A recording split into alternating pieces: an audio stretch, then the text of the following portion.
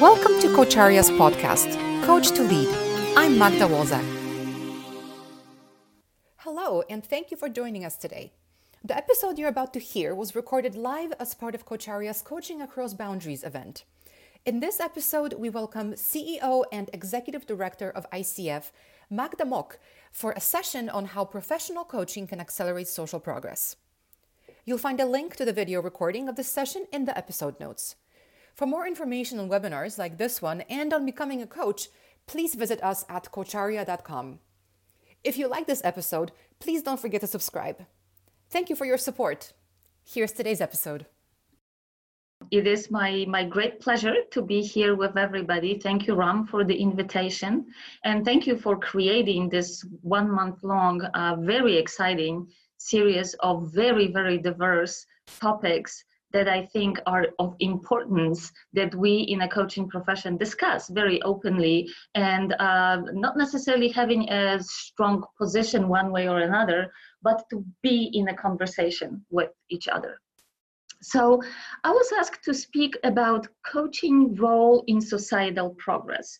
And I couldn't be more excited about it because it is something that is very, very close to me, to my heart, and to my value system. So although, yes, I am the CEO of the International Coach Federation, I am speaking to you today more as Magda Mock. Because as I said, I am championing and spearheading some of these initiatives for the ICF, but this is something that I'm extremely passionate about as a person and as a coach. So again, for those of you who do not know ICF, International Coach Federation was created almost 25 years ago. We will be celebrating our 25th anniversary next year. And the organization has been created to give legitimacy to the coaching profession. Some would say that coaching profession has been known for years and years, centuries, really, while, in a more modern way, we are considering coaching being still somewhat new. What it means is that we're observing a lot of evolution of what's going on in the coaching world. I've been working with ICF for 14 years. And myself, I've seen a significant changes. For example, when I first started, the term internal coach pretty much did not exist. We were not talking about neuroscience underpinning the effectiveness and efficacy of coaching. We did not talk much about group or team coaching. The term systemic coaching was not very well known, let alone a conversation about coaching cultures and how creating coaching cultures may support organizations and individuals alike in achieving their highest potential. What we also observed over this period of time is that ICF as an organization grew very significantly from about 8,000 members 15 years ago to, 36,000 nowadays. And the sheer number is great by itself, but I think what's even more interesting is that we used to be predominantly North American organization, while now less than half of our membership resides in North America, between Canada and the United States. And we are growing very, very fast in other parts of the world. I just came back from Africa, where the board of directors held its a face-to-face strategic planning meeting, and we already welcomed 7 or 8 chapters in Africa and Middle East, with Asia also growing very significantly. And the reason I'm giving you a little bit of that background and history is that the application of coaching also started shifting. When ICF was first started, coaching applied just to individuals. And for a reason, the term life coaching has been used because people were getting help with their life issues, with things that were important to them, which they wanted to accomplish. And they were seeking the relationship with a professional coach. Then we noticed that organizations and corporations started using coaching. In several parts of the world, coaching was considered, initially anyway, more as a remedial function. That meant that, should there be a problem, somebody would work with the coach to either improve performance or, frankly, to be coached out of the organization. Having said that, the corporations and organizations quickly realized that having coaches working with their leaders made a difference. And they started looking more into bigger systems within the organizations. Soon after the organizations and corporations started using coaching, governments started really taking a hold of this new methodology that seemingly was really working for the private sector. So Canadian government was actually one of the first, Australian, followed by the US federal government, employing coaches internally and externally to support the vast activities of those institutions and organizations. Alongside with that, we noticed that the awareness of coaching is growing. We being ICF, we've been conducting global awareness studies conducted for us by PricewaterhouseCoopers. And first time when we actually did this study, we asked the question of, what do you know about coaching? Do you know what coaching is? Have you been a part of a coaching relationship? We had, frankly, really no idea what the answer is going to be. And to our delight, quite frankly, at that point, that was 7 years ago, the global awareness of coaching was at 51%. So 51% of individuals 25 years and older, randomly chosen by PwC as their panel survey recipients, responded that they actually did know what coaching was. Fairly nice percentage of people already were engaged in a coaching relationship, and out of those, over 85% said that they would repeat the coaching engagement if given an opportunity. We are repeating that study every 2 years, and last year we released the most recent data, and again, to our delight, we noticed that the awareness of coaching jumped from 51 to 66%. This is quite unparalleled. We ask PwC, they do awareness studies for many organizations and professions, and even they seem to be thinking that this is quite unusually quick increase in the global awareness. And what our working thesis was that this is because many organizations decided that just affording coaching to their top level leadership is not enough. Perhaps even a little arrogant to think that one person can single-handedly turn the entire tenor and the culture, management culture, leadership culture of the organization. So in partnership with Human Capital Institute, we are conducting a series of studies about coaching in organizations. Our first study, we just looked into what does it mean? What does it mean to have coaching culture in an organization? We later went into checking what do we know about creating internal coaching programs. The next step was, what does it mean to be a millennial coach or a coach for the millennial in organizational setting? And then very recently, last year, we looked into how coaching is supporting change management initiatives. But all in all, what we found out is that organizations with strong coaching cultures happen to have a much greater engagement of their employees, and they also realize greater financial results than organizations of the same size in similar type of industry. But again, you might ask, how does it matter for coaching for societal progress? Well, it does, by at least two different ways. One is that there is some very interesting research on the so-called ripple effect of coaching.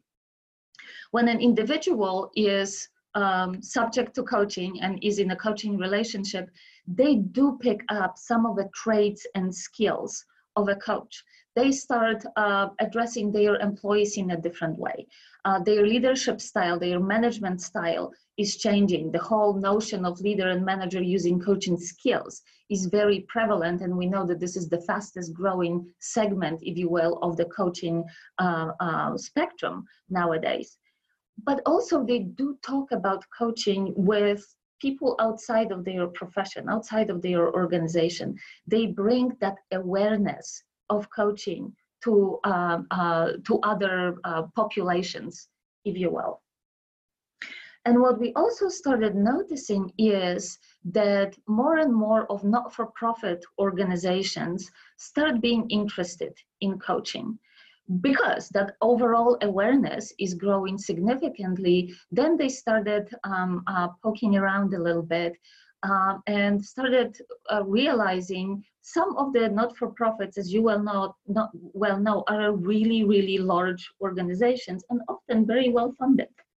So for years now, ICF itself has been working with the several agencies of the United Nations organization, offering coaching to leaders and to people on front lines. We've been in an ongoing relationship with the UNICEF in particular, where we offered coaching to the network of new and emerging leaders within the UNICEF system. We are now coaching 35 country managers in Central and Southern Europe to increase their leadership capacity. And again, we started seeing a pick-up on coaching in not-for-profit organizations by many of our members and coaches within the greater system, if you will. And that also ties back to corporations, because corporations started realizing that having social responsibility arm or having social responsibility program benefited the organization quite significantly. And it was by engaging their employees and by building stronger loyalty between the employees and the organization. So I am not suggesting that corporate social responsibility programs necessarily focus on coaching. However, more and more of them utilize coaching as a support for their social responsibility activities. As we look into how coaching again is evolving, there is this very strong correlation with leadership development, coaching supporting leadership development. Nowadays, we know that not-for-profit organizations really need that strong leadership, because that sector of the economy is growing and growing fast. Latest study by Gallup suggested that in North America, 11% of recent graduates or people who will be graduating within 1 year choose not-for-profit sector or charitable organizations as their choice of line of work. That's a lot. 11% is a lot, and it's growing from year to year to year. We start hearing more about not-for-profit organizations taking very significant stance on societal issues and advocating strongly for certain solutions. Some of you may be aware of the ICF Foundation, and ICF Foundation's vision is to use coaching as the amplifying force or methodology for building leadership capacity within the organizations that are operating in a not-for-profit or NGO sphere. And you know, this is also something that we started being interested in. What do coaches say? We've been hearing a lot about pro bono initiatives, and but it's much more than just pro bono, right? So in 2016, we were conducting our global coaching study with PricewaterhouseCoopers. By the way, the new round of this survey is right now out there. So if you haven't utilized it yet, please go to www.coachingstudy2019.org. And I hope that you will help us gain even more insights about what's going on in the coaching profession and the coaching market. But back in 2016, we did ask the question of the 15,000 respondents to the survey, do you believe that coaching can support societal progress? Well, 89% came back with a strong yes. Several more percentage said to the large extent. So that means that coaches themselves, a very generous population, we know it, but coaches believe that not only coaching can help with societal progress, but that coaching is a must. And the look into societal progress is something that we cannot ignore. So, as I said, ICF members and ICF chapters have been involved in offering pro bono coaching to populations in need for many, many years. And there are some heartwarming stories about what these initiatives accomplished, from working with impoverished youth to working with the victims of violent conflicts, to empowering women to enter marketplace in countries where economic development opportunities for women and girls are little or are just budding right now, to working with the veterans returning from military life to civilian life. So there are many very heartwarming stories, and you can read about it quite a bit at the ICF Foundation site. Every year we offer awards in what we call Gift of Coaching Award, and this is a recognition for the organizations, for the chapters that are working in that pro bono sector. ICF Foundation, couple 3 years ago, decided to create a very significant initiative. We call it Ignite. And we decided to partner or to align with United Nations 2030 Sustainable Development Goals. We ask our chapters which one of the 17 Sustainable Development Goals they really resonate with, and they really want to align with. And what came back very strongly was education.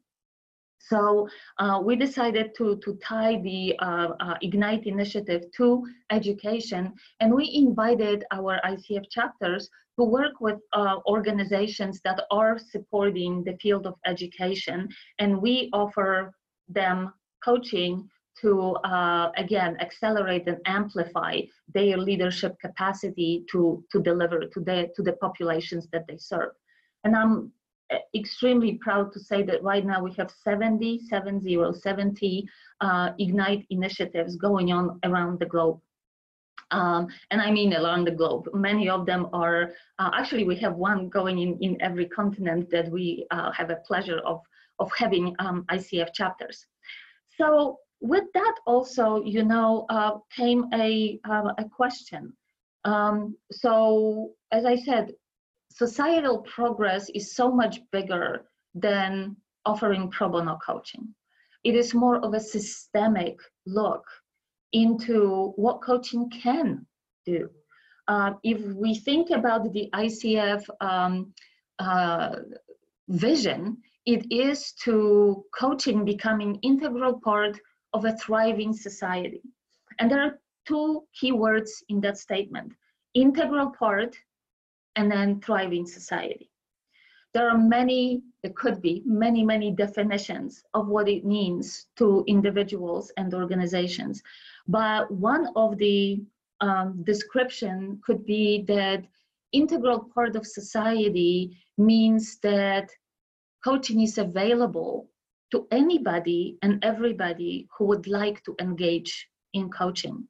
That means that we still have a lot of work to do in educating the general population about coaching, and also just for people to realize that coaching is not just for C-suite, that coaching is not just for big business, but that coaching is truly impacting individuals and larger systems alike, and that coaching can and is applied in a societal context, if you will.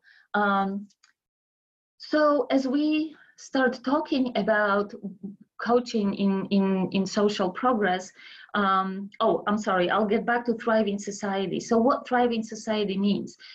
Again, the Sustainable Development Goals of the UN touch upon all these big buckets of where we do have problems as a planet, where we do have problems as society. Either with clean water, clean energy, education, women empowerment, whatever it might be, that are issues that need to be urgently, and I mean urgently, addressed.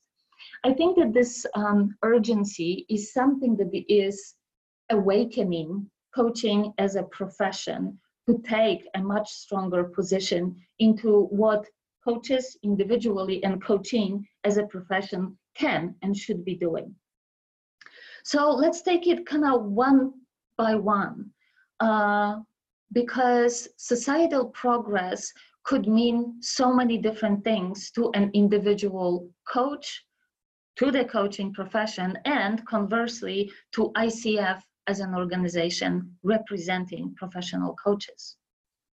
For individuals, as we already said, many started talking and are very generously offering their coaching services to not-for-profit organizations. And it may be for whatever reason is the most urgent for that organization. That could be leadership development, as we said, but it could be effectiveness of their working processes, communication, group work, whatever it might be. Having said that, more and more of coaches and individuals are started asking, I think, a very important question, and it is, what is my individual responsibility for societal issues and societal problems? There is already a standard in the ICF Code of Ethics that talks about impairment. And it does talk about the fact that if a coach observes an impairment in themselves, they are obligated to terminate the relationship with their client if they are not the best person to support that client. That self-awareness started reaching beyond that statement, I think, recently. And it is to almost a moral responsibility of a coach.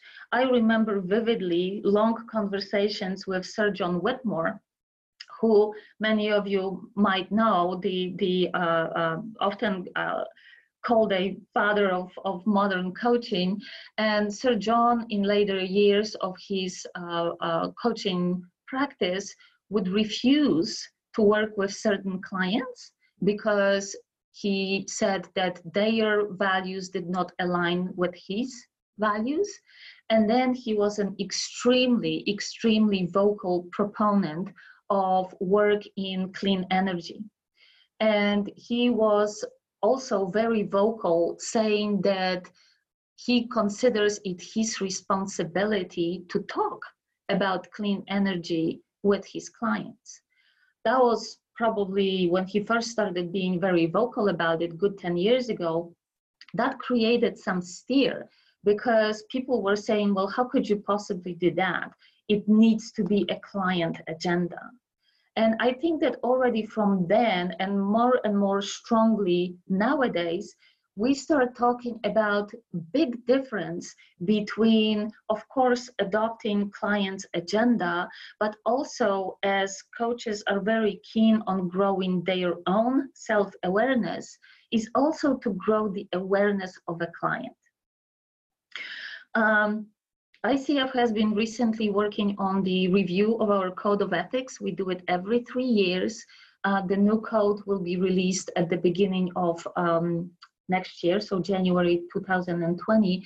And quite a lot of conversation happened around that awareness on the coach and the client side of what impact their work has on a broader system, on society, on the planet.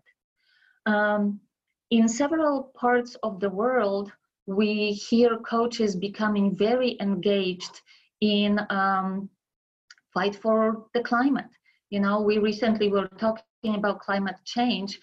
If you are attuned to that, you probably noticed that more and more we hear about climate crisis.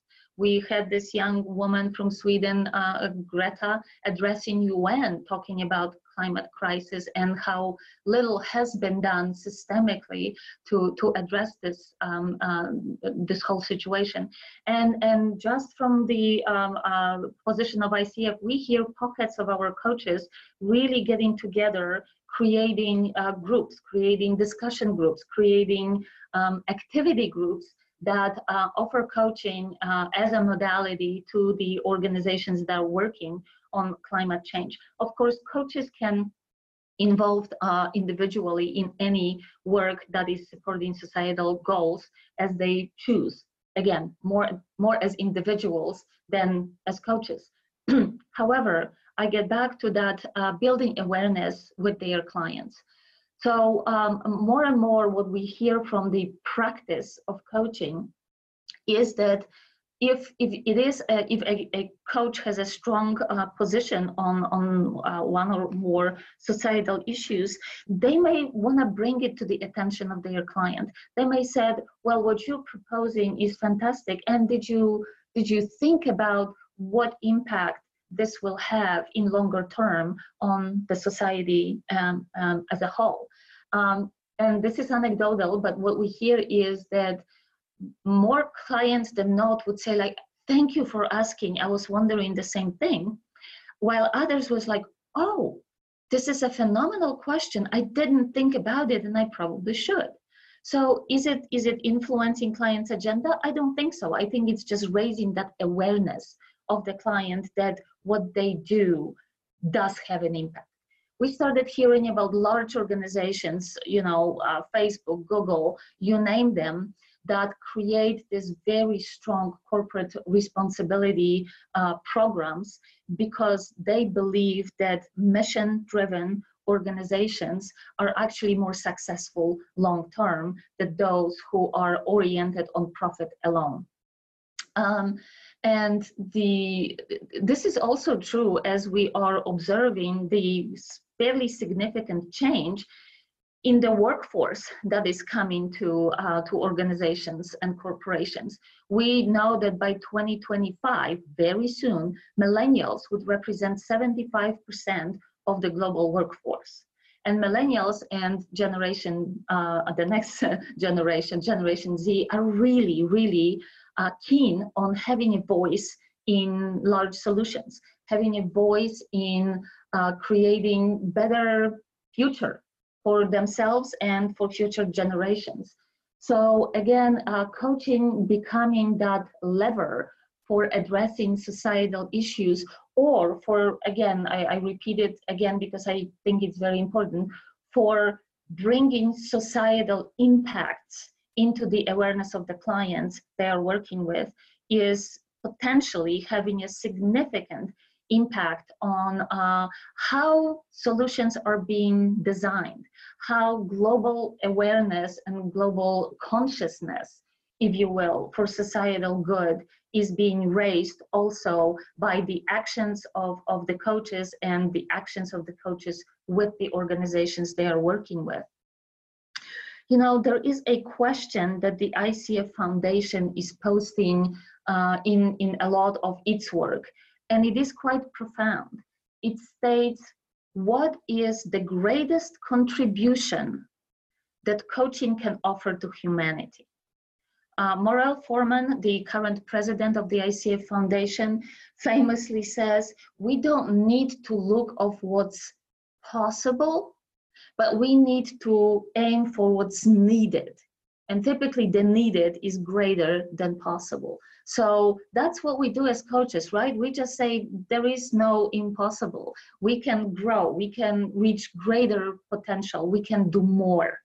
And as I said, more and more coaches and coaching groups start being very interested in that support for societal progress through coaching.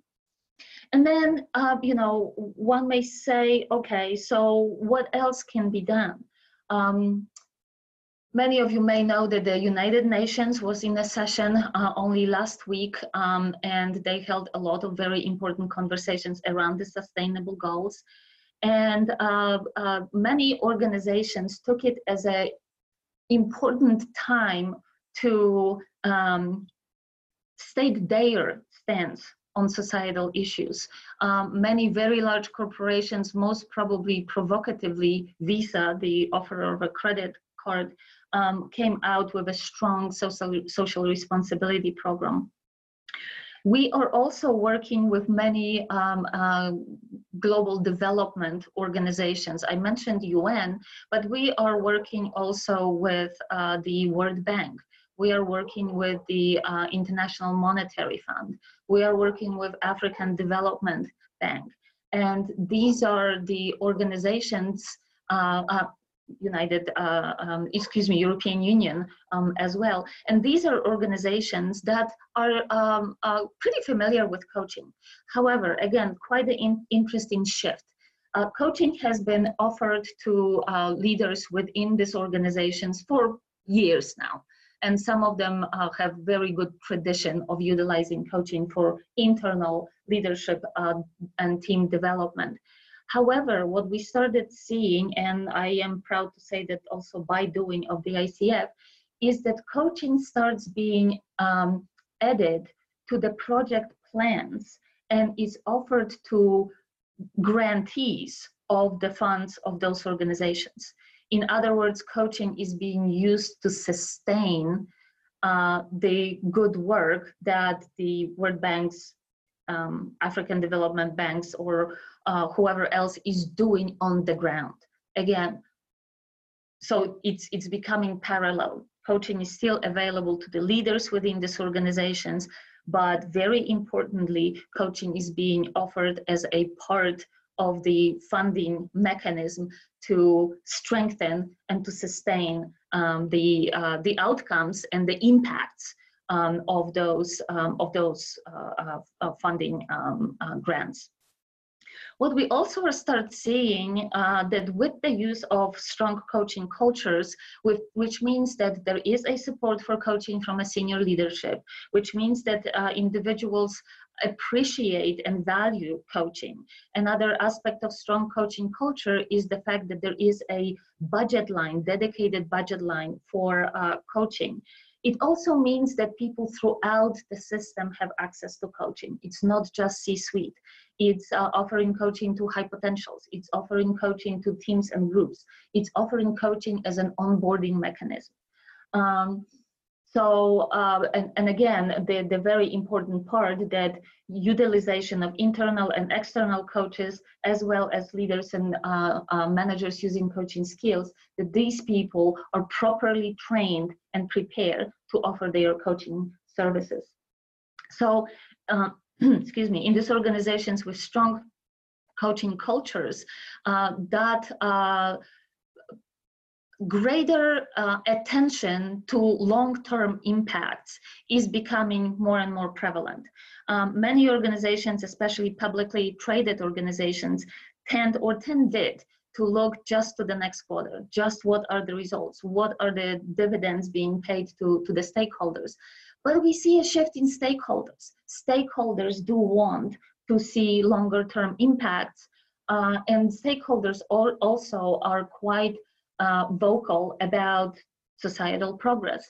So we hear stories about stakeholders, shareholders insisting on some activities within the organizations that are either less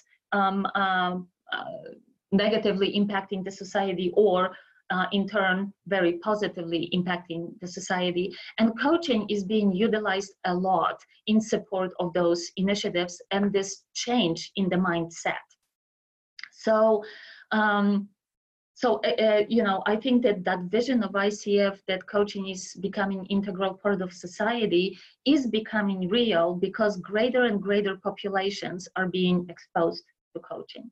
ICF, again, very proudly recently entered into the relationship with the Special Olympics, and we are offering leadership coaching for just about every person that is a part of a Special Olympics, from the athletes to their parents to the leaders within the organization. I've been, ICF has been a very, very good spotter of trends in in coaching, and yet we've been somewhat passive reporter of these trends. I think nowadays, with such a strong support from our membership for societal progress and for coaching making a difference, we're going to see more and more initiatives that will be pointing into use of coaching for social progress.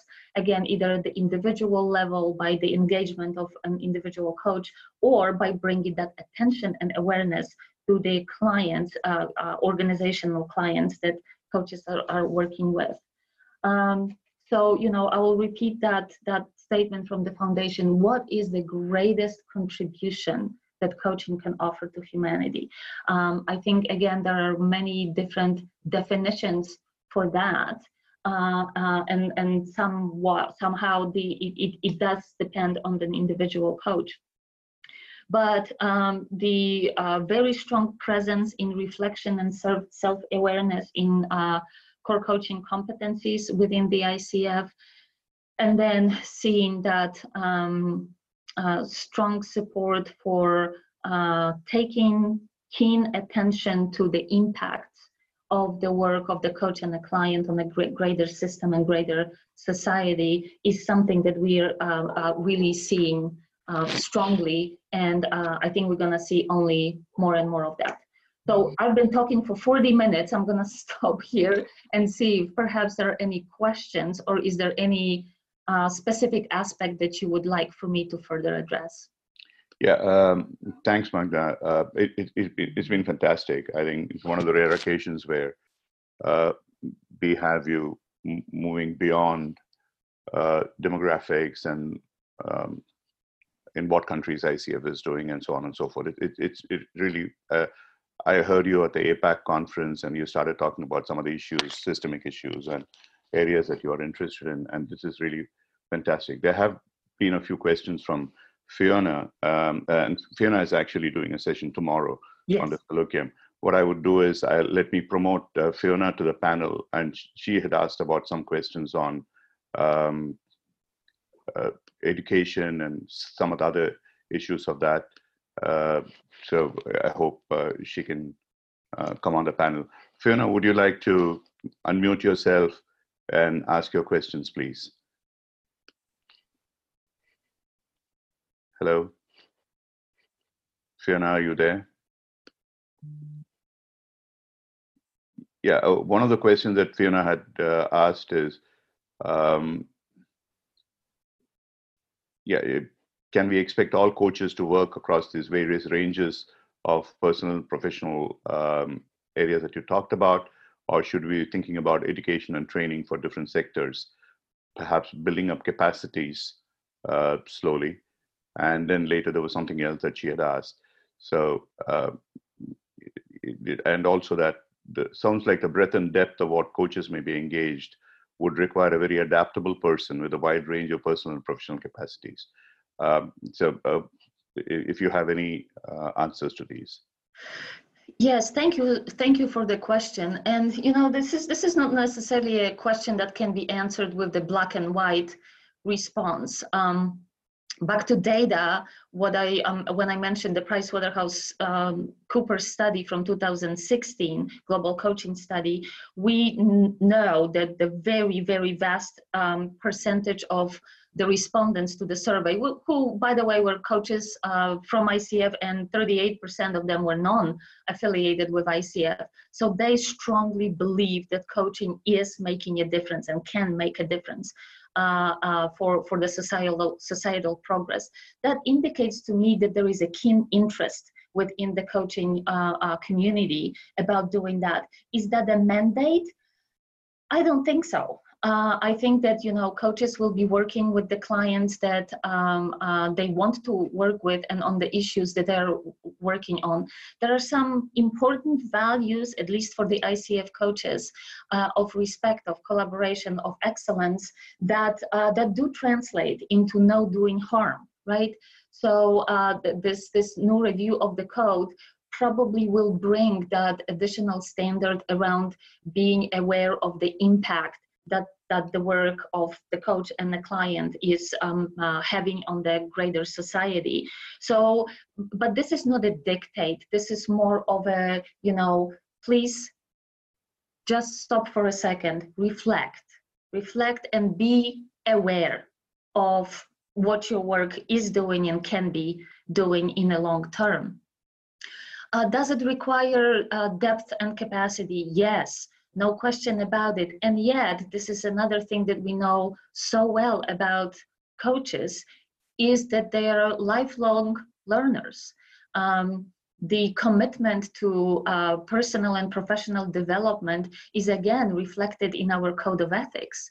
And even by the virtue, Magda, when she introduced me, she was talking about ICF being also responsible for coaching standards and coaching credentials. The very fact that we require additional education units as the requirement for renewal of the credential also points to the fact that this lifelong learning is a part of a constitution of the professional coach. And also we do, as an organization, really welcome pro bono activities being offered by our coaches. I think that the entire society is growing in awareness about the societal needs and some societal crises. And so I don't think that this is unusual that coaching would follow. And yet, because of the nature of our profession, I think that commitment to no doing harm and doing good is even greater, either by our own work or as a work with our coaching clients. Thanks, Magda. There are a couple of questions from Svay Vanderholm. Why are initiatives and projects continuing to use pro bono rather than the paid hours definition? ICF has such a wonderfully wide definition of paid coaching, which when used allows coaches to work towards credentials to log these hours as paid hours. Yes. Very good question, and I'll be very happy to address it. There are several reasons why people offer pro bono coaching. Some of them because this is their way of giving back. They are successful and they want to give back. Some is offered pro bono because the individuals or institutions that are receiving that gift may not be in a position to afford coaching, and yet they desperately can use the help. But very much in recognition of the fact that coaching is a profession and we need to value it for the profession. The initiatives of the ICF Foundation are offering pro bono. Having said that, it's a limited period of time. It is limited to 6 months engagement, and after that, there is an expectation that the organizations that are utilizing coaching in that pro bono way would be so enthused by the results they get with coaching that they would create a specific and unique budget line for coaching in their next budgets. That's precisely what the foundation wants to see happen, is raising the awareness, showing the results, so that coaching is becoming absolutely the standard feature in not-for-profit organizations' budgets for next, fiscal rounds or funding cycles. The work we've been doing with UNICEF and World Bank is actually paid work. So starting and we also are doing quite a lot of research. Fortunately now, doing all this initiatives, we have good look into the systemic impact of what coaching is providing to those organizations and individuals, and they are very, very promising. So we are collecting this data, analyzing this data, creating strong ROI and ROE case studies of the effectiveness of coaching in not-for-profit sector, again with the end result in mind, and that being that not-for-profit organizations will become as used and as familiar with coaching as the for-profit organizations are, and again make sure that they are writing the line items for within their budgets for coaching. And speaking of budgets, I also want to touch very briefly on the study we've done last year with Human Capital Institute, and it was about coaching being a support mechanism for sustainable change management initiatives. What we know from that study, and you can find it on our website, coachfederation.org, is that many, just about every organization is reporting that they are going through some kind of a change initiative. Majority of these initiatives will not be successful. And the three factors that are absolutely crucial for the success or the failure of the change initiative is communication, leadership, and access to information, which also translates into resilience.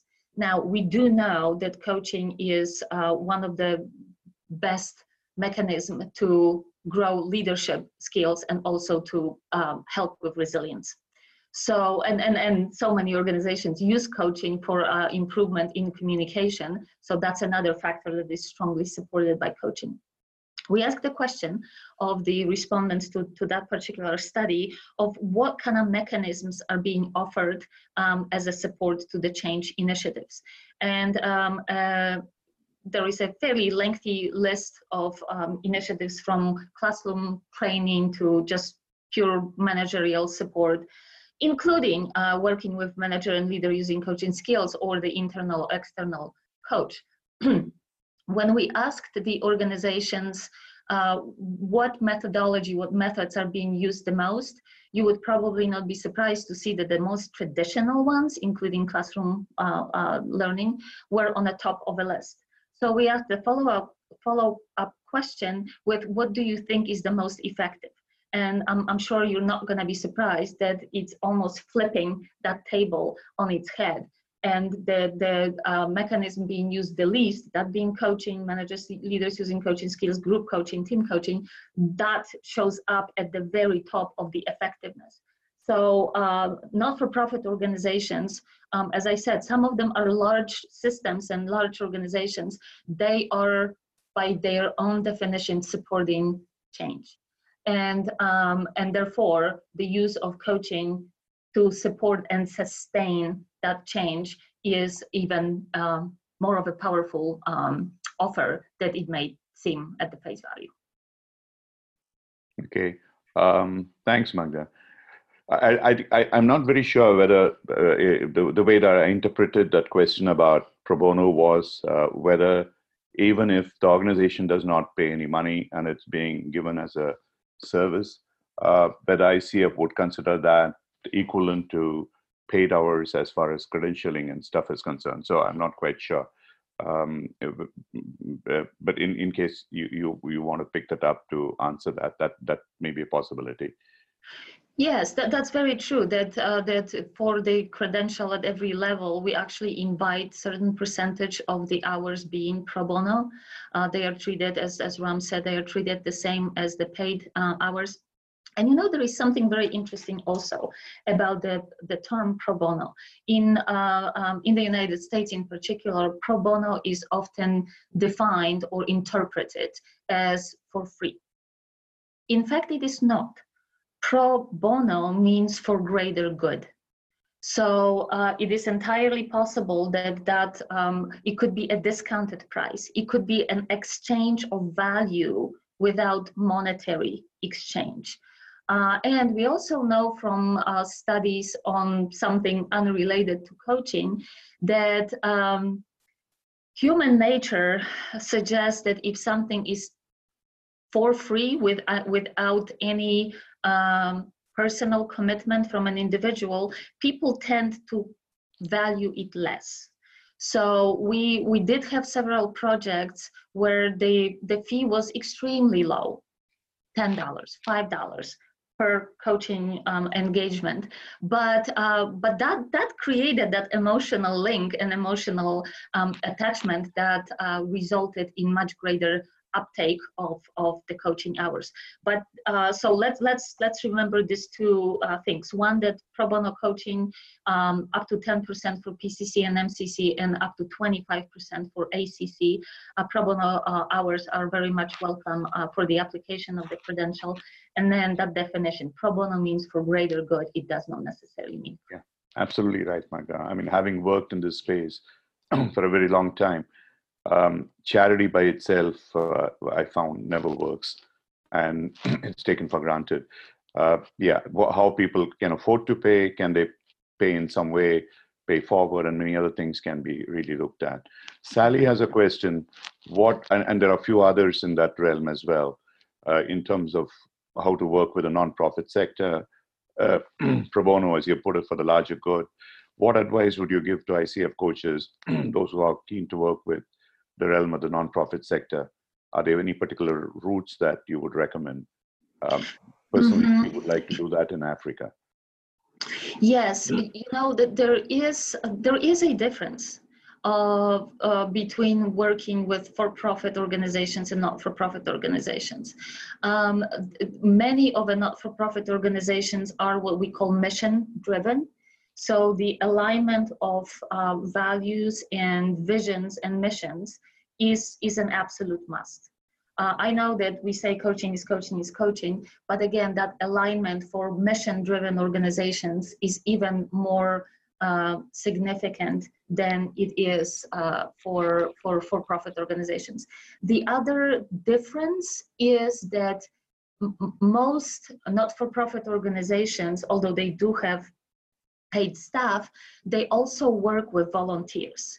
And it is often because of the engagement of the volunteers that the work of the organization is being really delivered. Well, look at ICF. We have 57 staff members, but we have 36,000 fantastic volunteers who are doing a great job on behalf of ICF every day.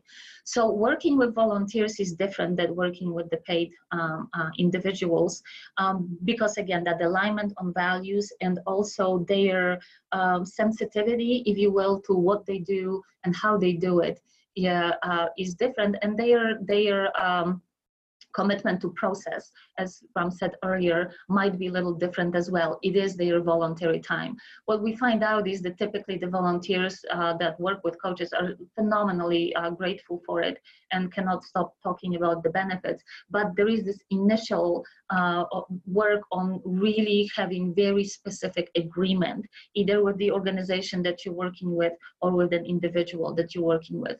There was an interesting study being done several years back about working in not-for-profit sector, and on our website, on the foundation's website, we do have some tips about how to approach a not-for-profit organization, and also how to be more familiar maybe with some specificities of working with volunteers, working for mission-driven organizations, and sometimes, you know, working in extremely emotional environment.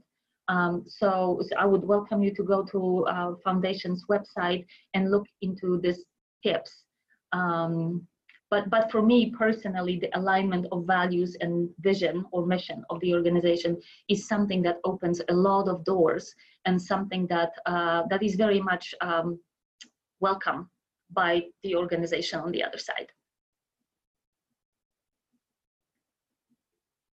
I can't hear you, Ram. I'm sorry, you're muted. I'm sorry. Yeah, I muted myself. Yeah. There have been a couple of questions on ICF and role in education, and this brings me to a larger question. I remember you talking about in another forum on you touched upon it earlier, moving from the individual to the larger societal ecosystemic or systemic coaching involving the entire organization or the ecosystem in the space itself. And some of it is being done with UN and similar organizations. Now, if we were to take it in the space of, for instance, education in a larger sense, or maybe health or climate change that you mentioned, if you want to involve a large number of people like Sally and others who are willing to get into this, are there other completely out of the box ways that you can think of? What is it that members can do on their own? In what way can they bring value to energy and inspiration to ICF, things like that? Yes, so thank you first of all for Sally's enthusiasm for this kind of work. As I mentioned, the ICF Foundation for the Ignite project aligned itself with the Sustainable Development Goal number 4, which is education. And all 70 initiatives that are going on right now in the ICF system do point to education. What it means is that our chapters partner with the organizations that deliver services in the field of education. And it could be a school system. It could be working with the principal or certain teachers. It could be the organization, much like UNICEF, that is responsible for early education. It could be working with organizations that are helping influence curriculum development for organizations of educational in the educational or education sector.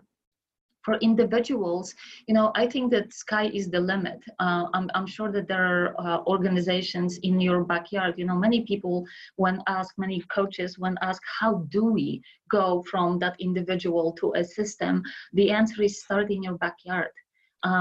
Because just frankly, everything is more sustainable if it's starting with grassroots and with that commitment at the local level. So, look around in your neighborhood. Is there an organization that is supporting educational goals? Is there a school system that is doing something like that? Is there a special group that is focusing on a specific kind of education?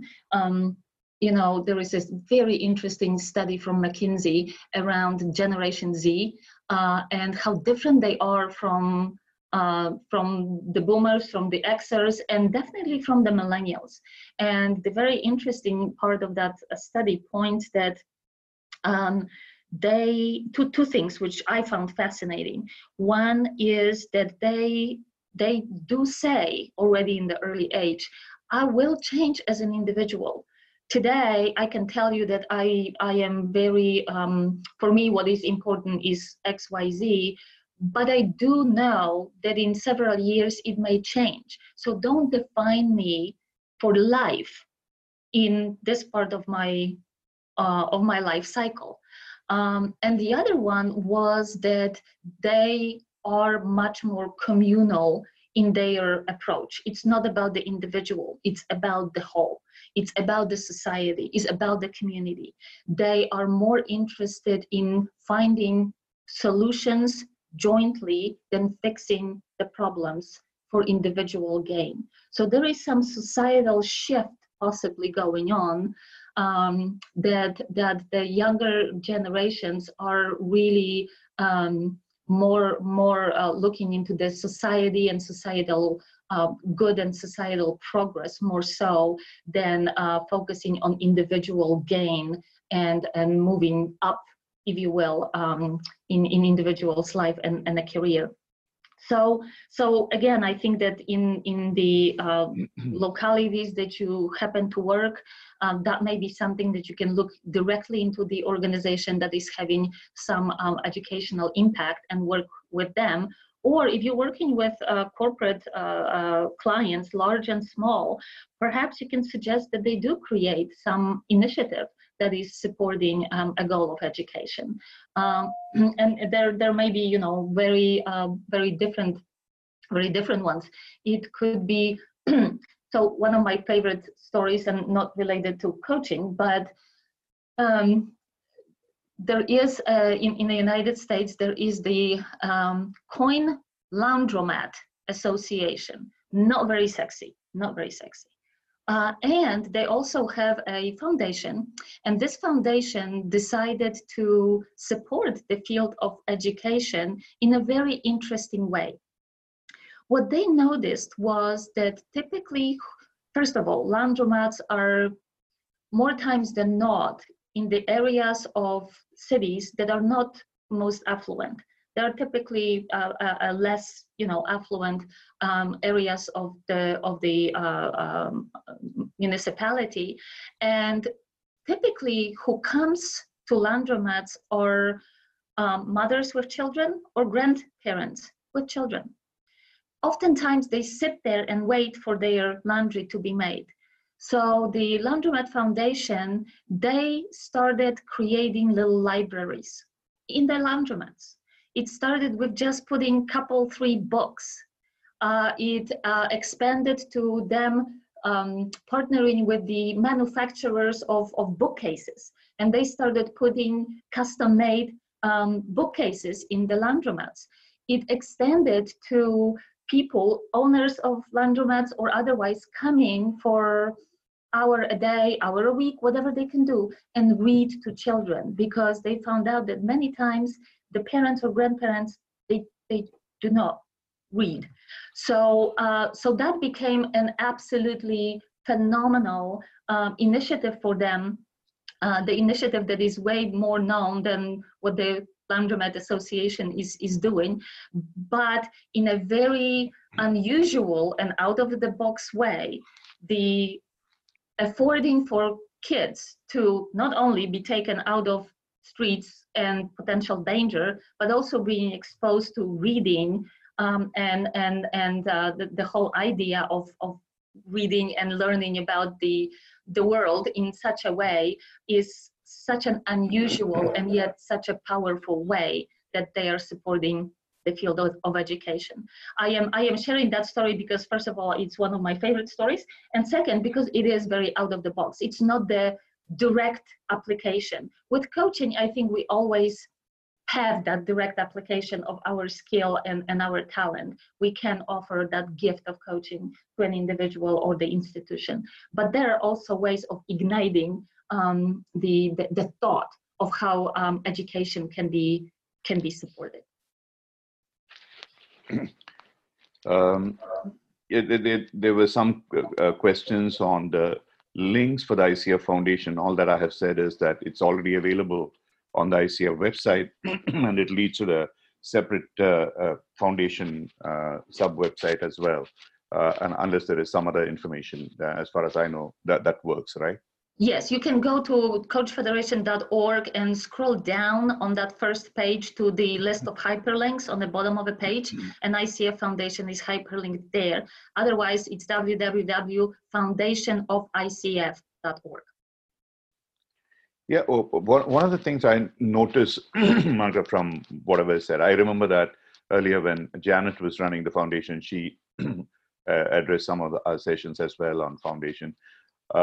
There's, in a sense, while there is a lot of work that has been done, tremendous amount of work that has been done by ICF, not many people are aware of the extent of the scope of what is being done. In that context, I know your sort of passion and fascination for this larger institutional societal work. One of the things, I don't know how familiar you are with, and it's something which has been evolving in the last couple of years, Otto Scharmer's, the Theory U, the whole effort, the labs and so on and so forth. Now it's become mass movement. For example, I mean, what started with 100,000 people probably now is reaching out to probably closer to 1 million people. In the current lab that he's running, it's about, I think there are 30,000 people who have actually taken part. And what I was very intrigued with what I find was that the word coaching is so often used. They talked about creating hubs, they talk about creating coaching circles. And while they don't talk about it in terms of a competency, but very clearly the whole underlying essence of coaching is coming in some way in terms of how do you use that for a larger societal transformation, what he calls as moving from the absencing to the presencing. So I'm sure there are other initiatives as well, which are not that well known. So are there, in some way, I know that not everything can be done at a purely organizational level, but could there be methodologies by means of which these can be somehow brought into the larger spectrum of the space that ICF is working on? I think so. I think, as you said, not everything can be done at the organizational level, but also not everything can be done immediately. So these processes, this structures have to be built. I mentioned before that we have 70 Ignite initiatives. We are learning a lot from those initiatives of how to build a greater movement. We are also very intrigued with working with these large systems, UNICEF, Special Olympics, places like that, where by the sheer engagement with them, the reach is just tremendous. Even through the 70 Ignite initiatives, we looked into the size of a population that those organizations that we are working with are working. And by just last year, last year and a half, the work of the foundation had the potential of reaching 4 million people. So this is, I think, where the societal progress is happening, with potentially finding the partners with the reach and the scope that affords for that ripple effect of what the work of individual coach can actually do for the larger organization. As I mentioned before, we have some pockets of our own members really starting much broader conversations about impact on climate, impact on energy. So I am sure that we're gonna also, as an organization, receive more and more requests of some more systematic and systemic support for some of these initiatives. Education is going on right now at the foundation level, but again, the foundation is working with the coaches of the ICF and the chapters of the ICF. I think it's very important what you said about term coaching being used and being used pretty freely. We are unrelenting in educating general public about professional coaching and what coaching is and what coaching is not, and what to expect from coaching. Several years back, there was a little danger, I think, that coaching was used for everything. It was a silver bullet. And that's not necessarily appropriate either. Coaching has the best impact in certain applications, while in other circumstances, different things may work better, that being a direct managerial support or learning, more traditional learning. So we not only were doing a lot to train, to educate the public about what coaching is, and also how to source a professional coach. As you know, ICF is very proud of being a standard setter in the coaching profession, with the extremely high rigor and commitment to ongoing improvement. So we certainly want to make sure that whoever is working with the professional coach on a pro bono basis or otherwise, that they are working with the person who is trained, evaluated, and definitely prepared to offer that service. Yeah, you're right. In terms of the coaching, in terms of the professional approach, I think the way that Shamas Presencing Institute and several others are looking at it, is more as a support system rather than in the professional sense that we use it in the ICF terminology. Uh, the way that I was looking at it really was from, these are very parallel to the kind of stuff that we are talking about it now, what you are talking about in terms of the larger societal transformation, be it climate change, be it in terms of reaching out to those who cannot afford and stuff like that. So I know the foundation is already active in many ways, but if over and above whatever we are doing in Ignite or as part of it, I'm only concerned about the lack of awareness. I know that there's so much of it being done, but in spite of whatever we are promoting, it is still probably not reaching out. ICF is still very much seen as probably the provider of that diploma, the degree, the certificate, the credential, that kind of a stuff. The larger impact of what is being done in coaching, what is possible to be done in coaching, like what you're talking about, which is why we wanted you to come and speak on this societal transformation bit. One of the things, this is a bit outside of what we are talking about, I recently came across maybe you're familiar with this acronym called WEIRD, W-E-I-R-D. It was a paper published in 2010, how 98% of all work that is being done, published, recognized, etc., in most fields, psychological, neurosciences, research, etc., they are all from Western, educated, industrialized, rich, democratic societies, and 70% of them are from the United States. Like, for example, when you initially said that 50% of the ICF membership or credentialed coaches is North America, which I'm sure of is fantastic when it started in order to provide the impetus. But today, which then it's just a fraction, very, very small fraction of the larger world, probably a quarter. Oh, yeah. So how do we, again, I'm probably begging the question here. I think each one of us can do something about it, but in a larger systemic way, is there something that can be done which really takes an organization like ICF into the mainstream of the non-weird societies, as it were? This is a very interesting question, and a question that frankly ICF members will have to wade in, because ICF as an organization exists to support our members. We are a membership organization. We are owned, if you will, by the members. So our primary focus is to make sure that our coaches are being well supported in their educational needs, in their needs for running the business, and also parallelly that we, as I mentioned, that we are setting standards for the professional coaching, and also that we are educating the public about coaching. The taking an advocacy position is a little different. I would say that in a way we are advocating for the profession of coaching, but taking it further, advocating for professional coaching to support societal good is an extension, and is an extension that already is definitely a value for the ICF Foundation, and it is a specific goal and the focus of the foundation.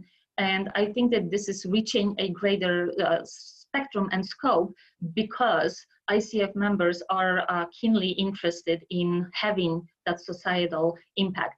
I think that by the work of the Ignite, we are trying to show, and this is still the program in its infancy, we're trying to show that systematic approach to applying coaching in social progress or in social sector does make sense. We did a literature review on the efficacy of coaching in not-for-profit. There is very little about it, very little. So in a way, the work that we're doing right now is providing, as I mentioned, us the data that we can turn into good research and good case studies to show effectiveness of coaching in social progress. So I think we're inching, we're taking small steps.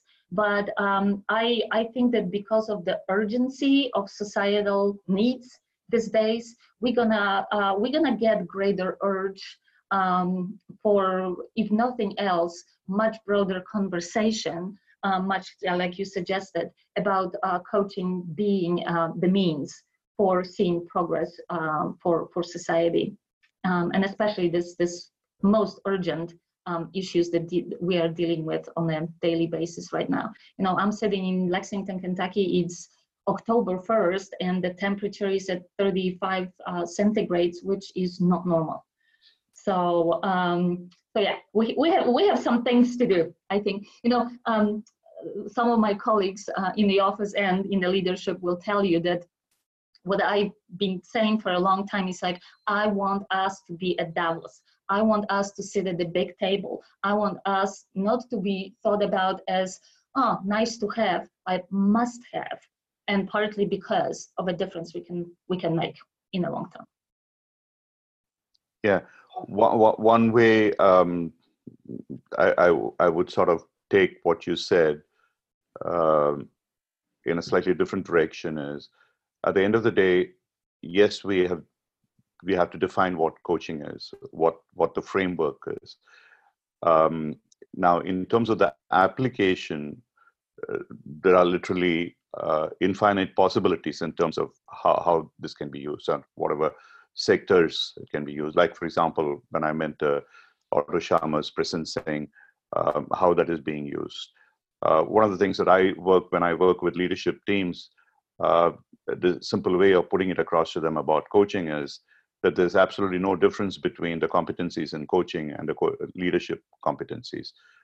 There has to be a very clear outcome definition. There's a movement towards action. There has to be an awareness that is created. There is communication, building relationships, and all this kind of stuff.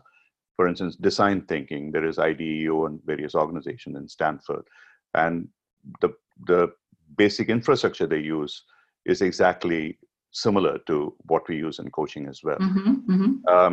So some of these things, when we can create an amalgam, as it were, between these and others in terms of expanding that, and something like what you are talking about in terms of a larger ecosystemic shift, transformation that can happen. I think as a whole, the coaching community can contribute a lot more than what we are doing in terms of the multiplier effect, the scaling effect on a global scale. Let's see how that goes. So there aren't any more major questions. So whatever that you have else to in terms of your flow of consciousness in the next about 10-15 minutes, please go on. Well, thank you, and I really appreciate the invitation to be on this call today, and the topic that you suggested, Ram, because yes, it is great passion of mine, but also I have to say I think that we will see a greater uptake of coaching in that societal context. And you know, the invitation is being made to each and every coach that is member of ICF or otherwise, and the invitation is also very much on the table for training organizations like yourself, because this is where the consciousness, if you will, of a coach is being formed in a way. So bringing to the attention and awareness of the individuals who want to become professional coaches, that what they do may have very significant impact, positive impact on societal issues is important. We start seeing, you know, the traditional educational systems moving to that early formation of consciousness. So, and I would agree wholeheartedly with you that the traits of a modern leader are very much similar to the traits of the coach. The style of management that is being demanded anymore is very much aligned with the coaching style. And at the same time, I think that you also are right saying that there are different disciplines coming together that, for lack of better term, I call human development. Coaching is one of it. Mindfulness may be the other. A change management theory, neuroscience, all that is really emerging into what is creating that new way of humans being and humans interacting with one another. And yes, we still have about 49% of our membership in North America, and yet we are growing very fast in other parts of the world, which also comes with a different consciousness, where it comes with a greater attention to communal good and communal involvement, if you will. I just came back from Nairobi, Kenya, where we had fantastic conversations about some very amazing projects happening to better up the entire communities and entire sectors. And I think that the fact that we are seeing this corporate responsibility programs in corporations and more coaching supporting those, that I think will be one of the fastest accelerator for the use of coaching in social progress, because there is in many cases, there is a very significant resource behind those initiatives. And we on our part, doing Ignite initiatives, but our commitment is to really promote the outcomes of those initiatives in a larger scale, and also knocking on the door of the large organizations, like large donor organization, that in turn can support use of coaching in some applications for populations that otherwise may not have access to it, and that the coaches can be also compensated for it. Because thriving society means every single person, living in a better place, but also being able to live the life that they want to live. So part of the mandate for the ICF, as we see it, is also to make sure that coaching is a viable profession, and the coaching is a choice that people can make for their career, and be, satisfactorily compensated for that.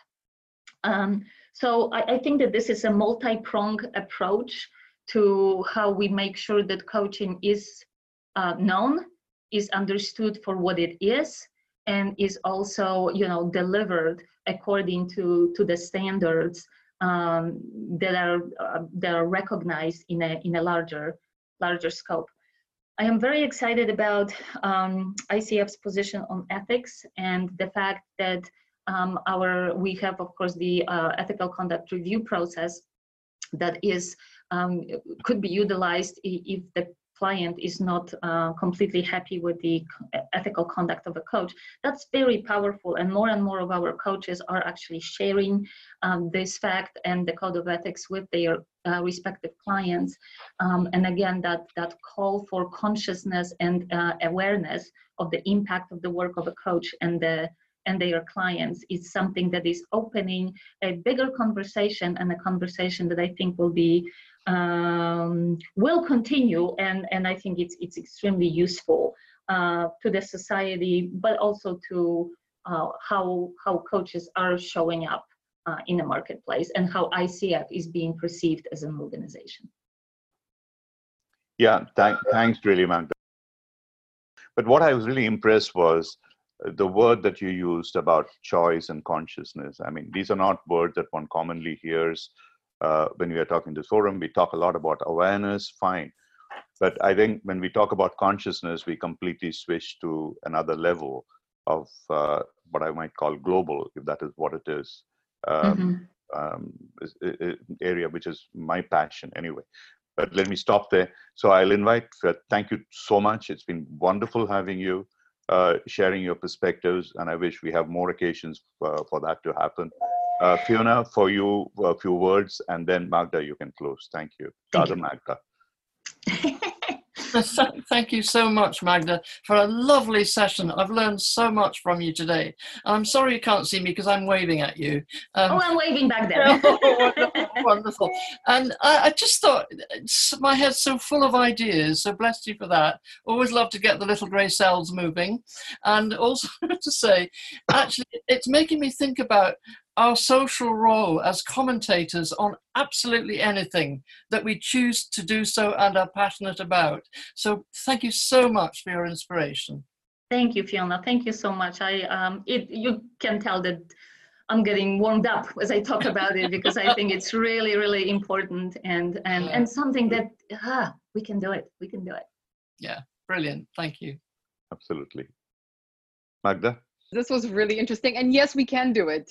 We are doing it with people like Magda, like Ram, like Fiona, like all of you guys in attendance. We for sure can make a difference, and we are making a difference. And wherever Coach Arya can assist, we welcome the feedback and the suggestions, because again, we can't do it alone. We have to do this together. But we did get started with some things. So a few of you might have seen in the Q&A, I posted a link to forum.coacharya.com. That's our very new forum that we've launched for discussions like this, so we can continue talking and continue connecting and sharing ideas. So the forum is open to the public. Please, after this session, log on. There's a bunch of topics already started there around the kinds of things that were coming up in this session, around education and coaching, around pro bono, sharing ideas of what we can do together. So please log on, and I will ask the Magdas will connect later so we can get all the different links and things mentioned in this session, and I will post those in the forum as well, so you won't have missed anything. And we'll make this recording available as a podcast as well as a video later in the month, so that you can catch up and listen again. And then one more thing, there's also another service that we've literally just launched. So when you go in there, there's not much there yet, but that's why I'm mentioning it now. If you go to marketplace.coacharya.com, we've created a place where coaches who want to offer pro bono or peer coaching, where you can post your profile, and let's build up a few of those profiles. And as soon as we have, a critical mass of that, through Coach Arya, we have, and through, through ICF, through other partners, we have so many different opportunities to connect with NGOs and nonprofits and others who can't afford to pay a professional coach, but could very much benefit for their organization and for the planet. So if you could also please check out marketplace.coacharya.com, register for with your profile. We will definitely spread this far and wide, and hopefully get some momentum going where all of us can make an impact together. So that's my spiel. I look forward to interacting with all of you on all those different places. Thank you so much, Magda, for your time this morning. It was inspirational and informative and very, very exciting. Thank you so much. And yeah, tomorrow, I promise to all of you who are attending, we will have chat. And we will have nobody kicked out, etc. It happens. I'm sorry. It's life. But we will see you guys here tomorrow for a session with Fiona. Magda, any password or anything, or is it automatically? No password. I will email everybody. So because there's so many sessions, and ICF has granted us different CCEUs for different sessions, it's just going to get too complicated to use individually. So anybody who's claiming CCEUs, please log on to forum.coacharya.com, and the session name for today is pinned to the top. Comment with your feedback so we know you were here, and then when this entire month is over, there'll be a very simple certificate claim process where we will validate who attended what, and you will get your certificate. So that will happen, just not today. Thank you. Wonderful. Thanks, Magda. Thank you very much indeed.